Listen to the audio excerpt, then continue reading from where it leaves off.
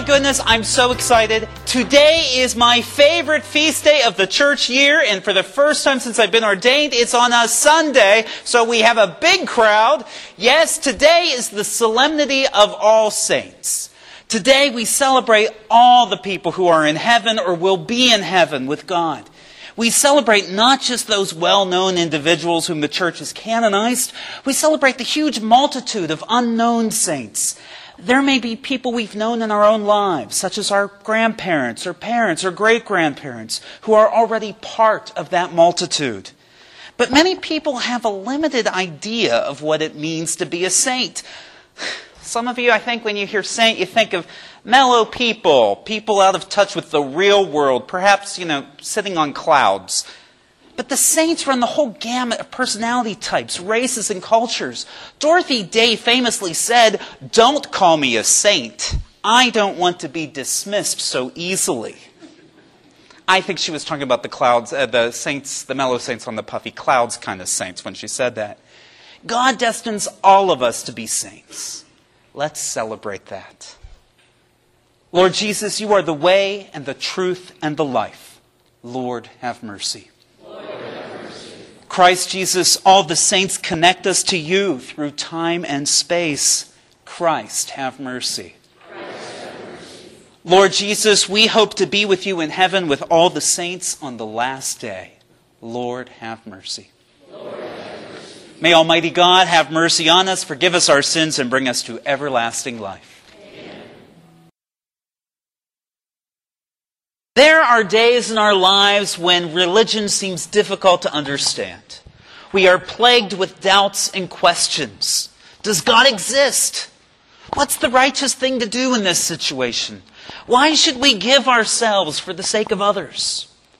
In a secular world where some people claim there is no necessary code of conduct, in a society that values independence and personal gain, it can be difficult sometimes to do the right thing. But today is not one of those days. Today we celebrate all the people throughout time who have made God come alive before our very eyes. We celebrate the people who have shown how the world can be transformed by living in the light of Christ. It's also a day when we sing some of my favorite music. No matter the particular song, the message is the same. We can do this. We each have the potential to be saints.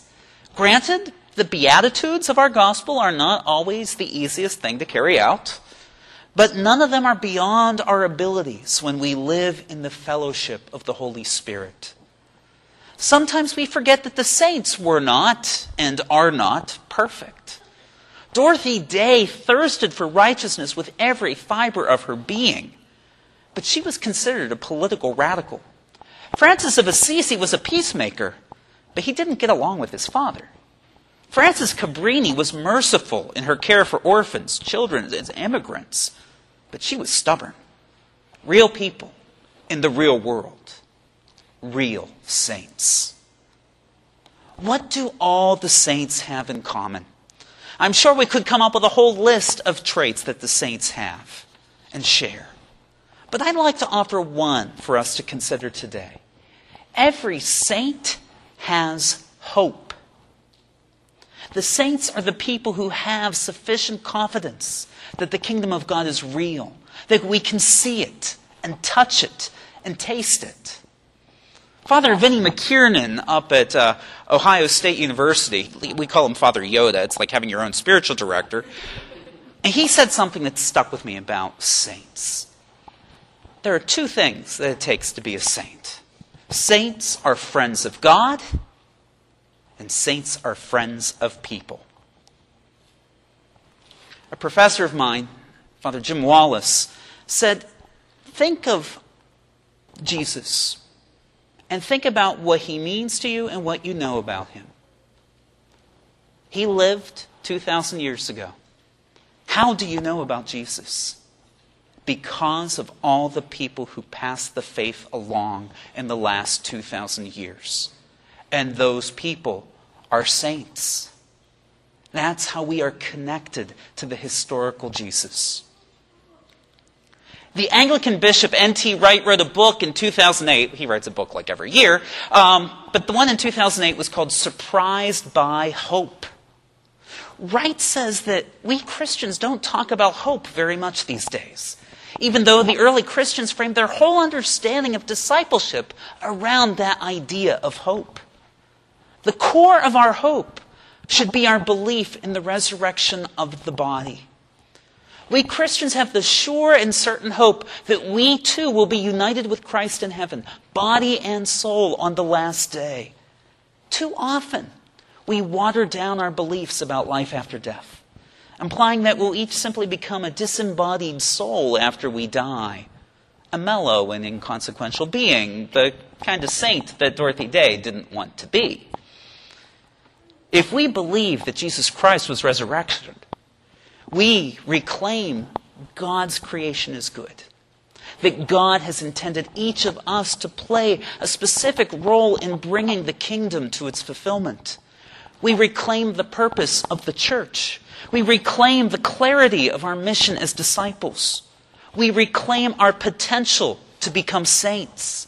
We reclaim that we are people who are physical signs, that we ourselves are sacraments of the kingdom of God.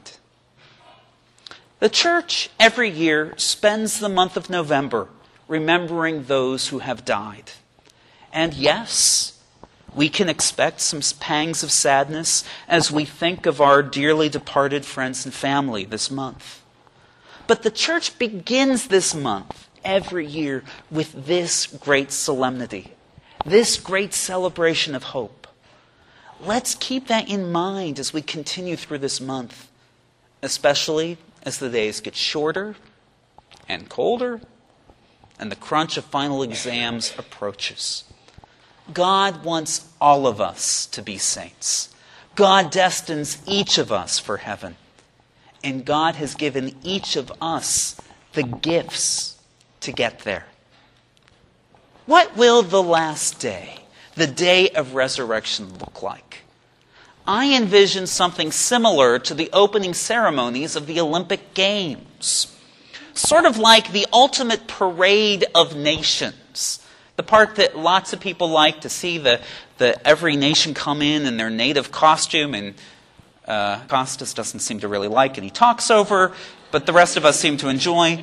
With music blaring and crowds cheering on that last day, people will stream into heaven.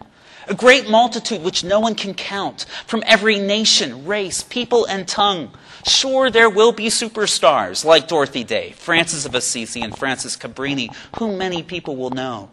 But they will be joined by people from the remotest corners of the world, from countries we couldn't find on a map, from times and cultures we never studied in school.